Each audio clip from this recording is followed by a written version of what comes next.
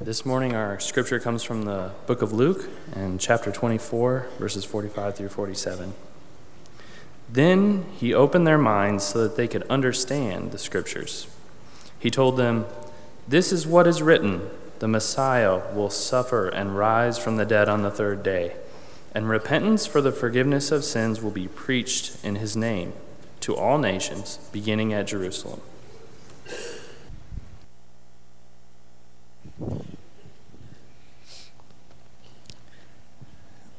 Over the past few weeks, there have been countless graduation speeches given.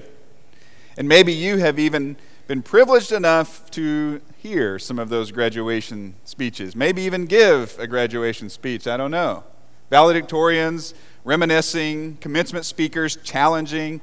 Everyone looking at graduates, whether it's high school or college or some other institution, and giving them a glimpse of life in the real world, life after school, and how to prepare for that, and what to expect, and what they should embrace, and challenges before them, and opportunities, and all of that. And we expect that, don't we? When we go to graduation, we hope the graduation speaker speaks very short amount of time, but we have an expectation that the speaker will challenge the graduates, that he or she will say something very important, very noteworthy, very memorable. That's sort of the nature of parting words, isn't it? And so whether it's a speech to graduates, or it is a heartfelt goodbye, maybe from parents to their kids leaving home, or maybe it's a farewell to a loved one who is going off into the military or going off on work for a long time, or maybe it's even the final words spoken to or by someone who is passing from this life. We expect those words to mean something. We expect them to be meaningful and memorable. And so if you were Jesus, what would some of your final words be? What would your parting words be? What would your speech to those who were staying behind and yet entering into the real world without you, what would you say? Well, thankfully, we have inspired writers of the Gospels who tell us the story of Jesus, his life, his death, his resurrection, and his words. And so we know some of the things that Jesus said. We know some of the things that he said before he left this earth to ascend to heaven, to sit at the right hand of God. One of the writers of the Gospels, Matthew, inspired by the Holy Spirit, tells us at the very end of his gospel, Matthew chapter 28, verse 16. Then the 11 disciples went to Galilee, to the mountain where Jesus had told them to go. When they saw him, they worshipped him, but some doubted. Then Jesus came to them and said, "All authority in heaven and on earth has been given to me. Therefore, go and make disciples of all nations, baptizing them in the name of the Father and of the Son and of the Holy Spirit, and teaching them to obey everything I have commanded you. And surely I will be with you always, to the very end of the age." You see, the final words of Jesus recorded in the Gospel according to Matthew are words such as this: go, make disciples, baptize, teach, action words, a commission, a calling, but also assurance. I will be with you always, to the very end. Words of exhortation, words of encouragement. You see, some of Jesus' final words come in the form of a commission. Jesus invites, he calls, he commissions his disciples to be a part of something bigger than themselves, to be a part of something more than just managing their own lives, more than just getting through the day, more than just marking things off a to-do list day in, day out, more than just getting through the day, the week, the month. He calls them, he calls us to take Jesus to the world. That's Jesus' final words. That's his commission. Go and make disciples. You've probably heard before, if you've been around church or the Bible very long, you've probably heard this word go in the Great Commission really is better translated, according to the tense that is used, as you go. And so the idea is, as you go to work, as you go throughout your daily life, as you live life, keep in mind that you have a purpose, a higher calling to make disciples. You see, making disciples isn't just a program of the church. It's not just a theme or something we put on a banner. And it's not just 3 special days throughout the year. It is who we are. It's not just what we do. It's who we are. One writer said that God's church doesn't have a mission. God's mission has a church. And that church fulfills that mission. It is so paramount. It is so important. It is so central to not only what we do, but who we are. It's interesting, Luke also records some of Jesus' final words before he goes to be by his Father's side. And you'll notice at the end of the Gospel according to Luke, Jesus' words sound very similar to those recorded by Matthew. Luke chapter 24, verse 46. He told them, "This is what is written. The Messiah will suffer and rise from the dead on the 3rd day, and repentance for the forgiveness of sins will be preached in his name to all nations, beginning at Jerusalem. You are witnesses of these things. I am going to send you what my Father has promised, but stay in the city until you have been clothed with power from on high." Jesus here gives us, and he gives them, a glance back. He says, the law of Moses, the prophets, the wisdom literature of the Old Testament, all those scriptures bear witness to the coming Christ, who will not only live on this earth, but will die for the sins of humankind. But he won't stay in the grave. He will be raised from the dead. He says, those scriptures that you hold so tightly to, that you revere, they bear witness to me, Jesus says. But he also has a look forward, a glimpse into the future. He says that message, this gospel, that even the Old Testament bears witness to, although sometimes we have trouble seeing Jesus in the Old Testament, he says that gospel will be proclaimed, will be preached to all nations.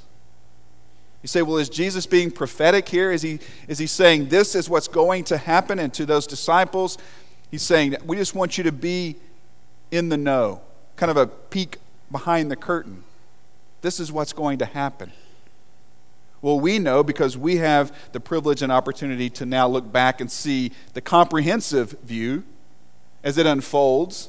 We know that these words of Jesus aren't just predictive, they are prescriptive. In other words, Jesus is not just telling his disciples what's going to happen, he is commissioning them to make it happen. They are going to be his witnesses. They are going to proclaim this gospel to all nations. They are going to make disciples. And it's so important here that we don't lose sight of where Jesus calls them to go. And in essence, is calling us to go. He says all nations. In fact, in Matthew's gospel and in the gospel according to Luke, that phrase, all nations, is used by Jesus. In his final words in this great commission, to any Jewish audience, they think one thing when they hear all nations. They think the Gentile world. Because there's Israel and then there's all the other nations. And Jesus says, you proclaim the gospel not just to Israel, but to all nations. And so Jesus is challenging the status quo of what it means to find salvation in Christ, not the law of Moses. But not only that, he is turning on its head the idea of who will find salvation, who will be included in the kingdom of God. Not just Israel, but all nations, Gentiles. And let's face it, for many Jews, the Gentiles, well, they were the outsiders. They were the have-nots. In fact, they were unclean. I think there's a lesson there for us. Jesus calls us to look outside ourselves, to look beyond the borders of our own lives, our own preferences, our own personalities, to extend our vision beyond our comfort zones, our own towns, our own tribes. Making disciples should include, yet extend beyond the borders of this community, beyond the borders of even this state, of this nation, to include people who live in places different than Edmond, Oklahoma, who speak languages different than we speak, who face opportunities and obstacles much different than the ones that we face. You see, the Great Commission is a global mission. And we must begin to look beyond not only our own lives, but our own context, our own situation, our own way of thinking. If the gospel is going to go to all the nations, God will use us as a part of making that happen. And so we must open our eyes. You think, well, it's a global mission. That sounds overwhelming. You're talking about changing the world. You're talking about going to all nations. I'm just one person. We're just one congregation. How can we do anything that even makes any kind of impact? You ever feel that way? Especially when you try to get your mind around the fact that this is a global mission that we've been called to. I can't tell you how many times I have been on a mission trip or on the mission field or in a foreign country, trying to interact with someone, trying to minister to them, trying to share the gospel with them, and they are speaking to me in a different language, Spanish or Mandarin, German, and I'm just standing there with this look on my face like I have no idea what you're saying to me. I wish I did. I wish I could converse with you. I wish I could say something back. You know, I'll get out Google Translate and see what we can do, but it's overwhelming, right? I mean, I'm doing good just to get through with a little bit of English, much less another language. And that's how we feel sometimes, don't we? This is so much bigger than us. How are we supposed to take the gospel to all nations? Some of us don't even speak any other language than our own language. What do I have to offer? What kind of watered-down, weak witness can I provide for Christ? We so often allow insecurity and doubt and fear to silence our witness for Christ. It's so unfortunate. My guess is Satan is probably behind that. You need to look back at this text in Luke 24. You need to see what the disciples were doing before Jesus commissioned them. Back in Luke 24, verse 36, well, they were still talking about this. What are they talking about? They're talking about what they've heard, that Jesus has been resurrected. They saw him die. They know he died. They know he was buried. But now people have evidently seen him. Is this true? Could this be true? So they're talking about this. And Jesus himself stood among them and said to them, "Peace be with you." Verse 37, they were startled and frightened, thinking they saw a ghost. He said to them, "Why are you troubled? And why do doubts rise in your minds? Look at my hands and my feet. It is I myself. Touch me and see. A ghost does not have flesh and bones, as you can see I have." His disciples are confused. They are riddled with doubt. They're afraid. They can't get their minds around what is happening. And Jesus knows. He knows what they are thinking. He knows what they need. He knows that they not only need assurance to get through this moment, but they need assurance, they need strength, they need him to fulfill the mission that he has called them to fulfill. And so look what he says, verse 49. "I am going to send you what my Father has promised, but stay in the city until you have been clothed with power from on high."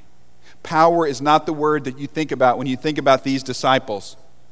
Fear, anxiety, doubt, insecurity, running for their lives. Those are the kinds of words that we think about, right?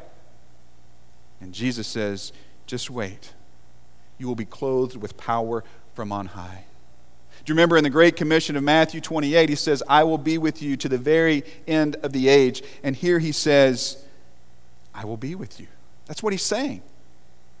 The promise of the Holy Spirit, the very presence and power of the Lord with them, working in them and through them. And what do we observe from these once fearful, doubtful disciples?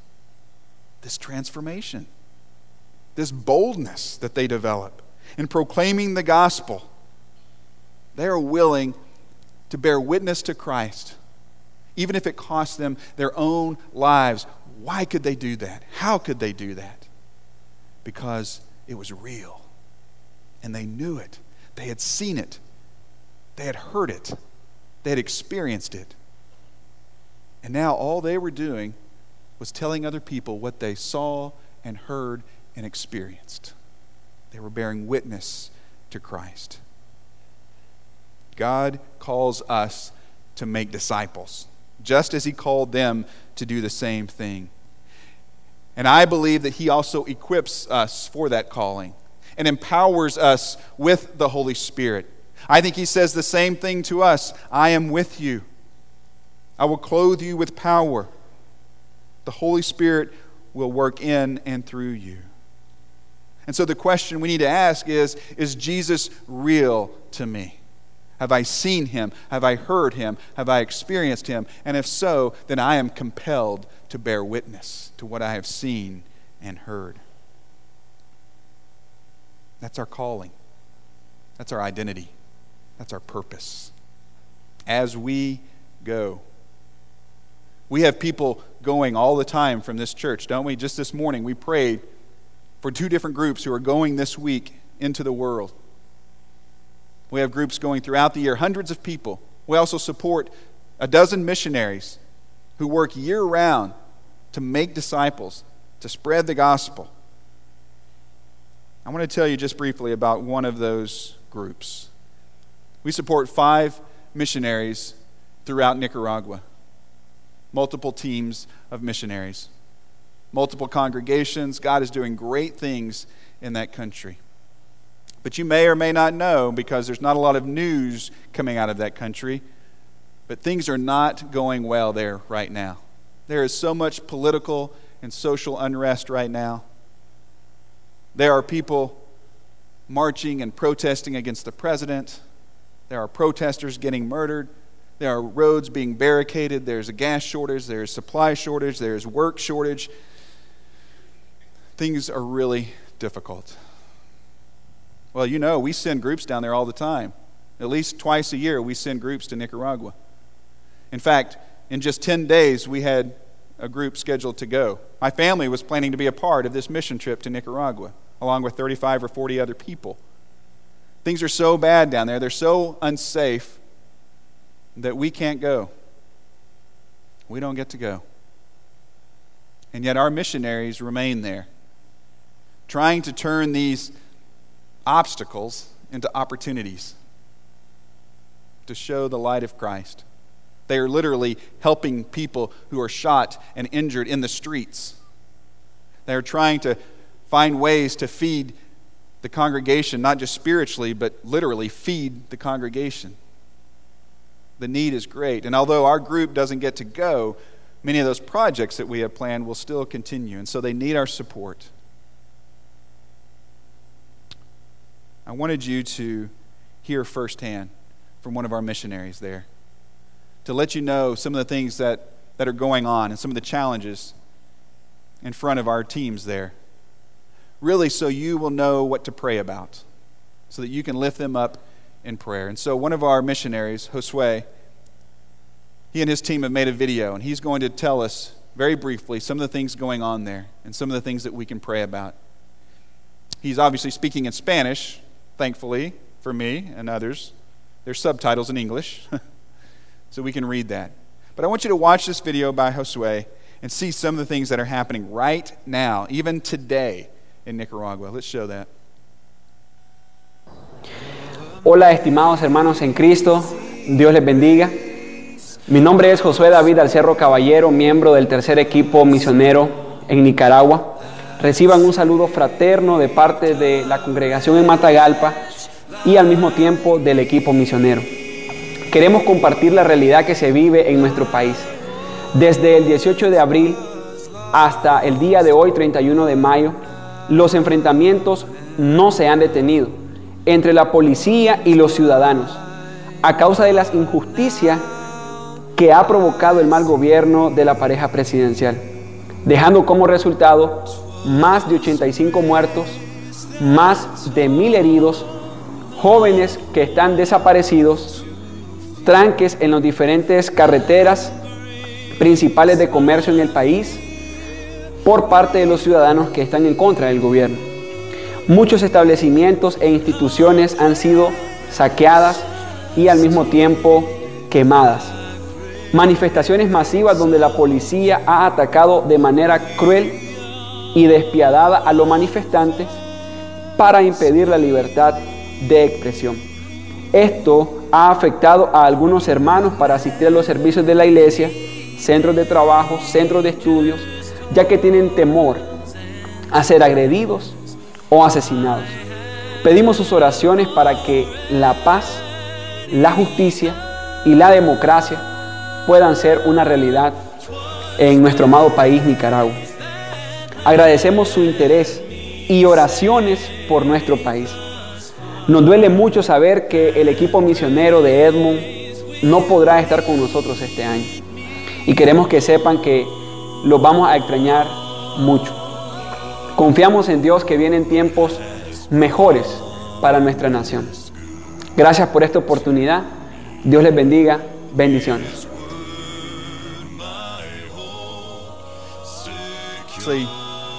Tragic news coming out of that country.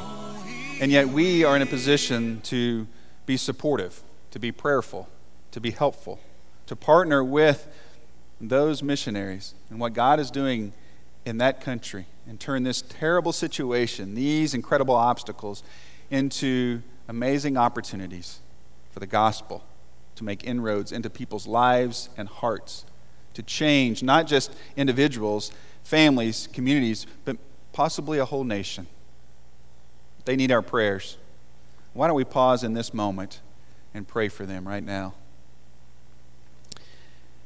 Dear God, we come to you very humbly asking for you to bring blessings and peace and strength to the church, to our missionaries, to your missionaries in Nicaragua. Father, there is so much unrest there. There is so much violence and confusion and anger. Father,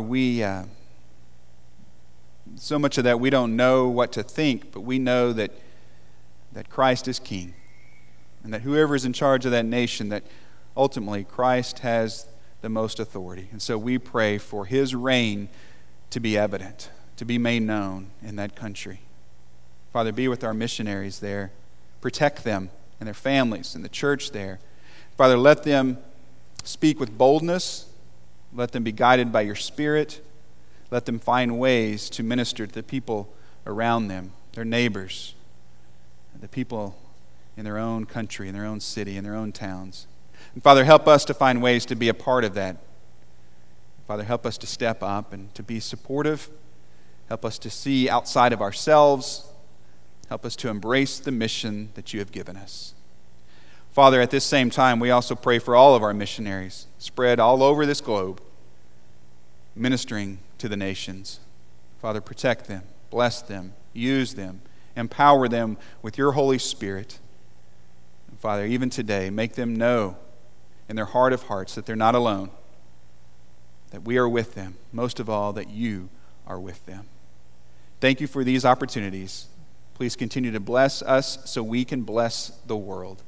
In Jesus' name, amen. This time we do have an opportunity to partner with those that are spreading the gospel as we as a church family, a family of faith, get to be a part of that. Gentlemen, if you'd go ahead and get ready to take up our collection in just a few moments. Many of us get to go on those mission trips, and many of you have gone in the past, but not all of us can go on every trip, nor that can we continue to go sometimes because of life circumstances, but we can all participate. We've already prayed, and this is going to be our opportunity to join with our children who've already given for Commission Sunday. 3 times a year, we take up a collection, and all that's given goes towards our mission efforts and to help fund our missionaries that are literally in all those countries, and our mission trips as well.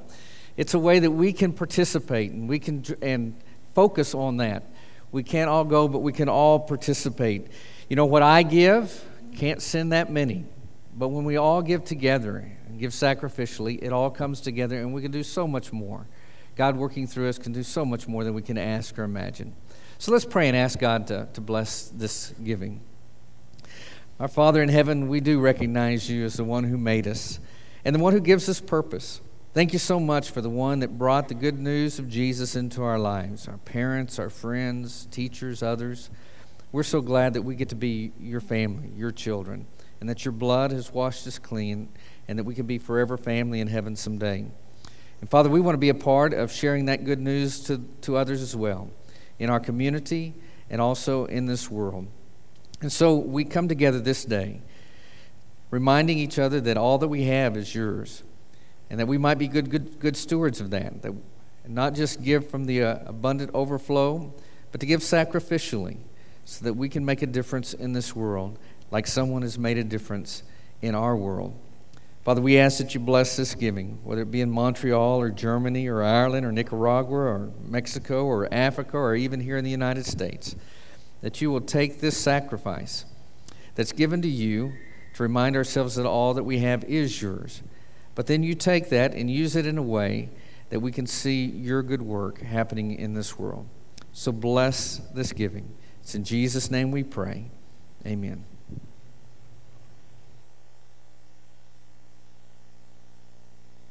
To explain, how do you describe a love that goes from east to west and runs as deep as it is wide? You know all our hopes, Lord, you know all our fears. And words cannot express the love we feel, but we long for you to hear. So listen to our hearts, hear our spirits sing, a song of praise that flows from those you have redeemed. We will use the words we know to tell you what an awesome God you are. But words are not enough to tell you of our love. So listen to our hearts. If words could fall like rain from these lips of mine, and if I had 1,000 years, Lord, I would still run out of time. If you listen to my heart, every beat will say, thank you for the life, thank you for the truth, and thank you for the way. So listen to our hearts, hear our spirits sing, a song of praise that flows from those you have redeemed. We will use the words we know to tell you what an awesome God you are. But words are not enough to tell you of our love. So listen to our hearts.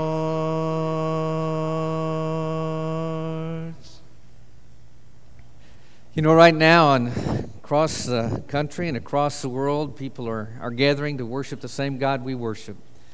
And together our voices of praise go up to Him. And we work very hard, especially on this day, to remind ourselves that we want to reach the world. But a part of that world is right here. And we're about to sing a song of invitation because we want to reach out to you today. If you need to respond to the gospel, this is your day. God is not far from any of us, from here in the United States or from Montreal, Canada, or in Africa, wherever it might be. But at this time, in this place, God's calling to each of you. And if you've never given your life to Christ and had your sins washed away in the waters of baptism, this is your time. Paul was speaking to a group of people in Greece many, many years ago. And he was trying to convince them that the message was for them. And he said in Acts 17, God did this so that they would seek Him and perhaps reach out for Him and find Him, though He is not far from any one of us. For in Him we live and move and have our being. As some of our own poets have said, we are His offspring. God is right there for you. And if you need to respond to this invitation, we invite you to do so. Won't you come as we stand together and sing?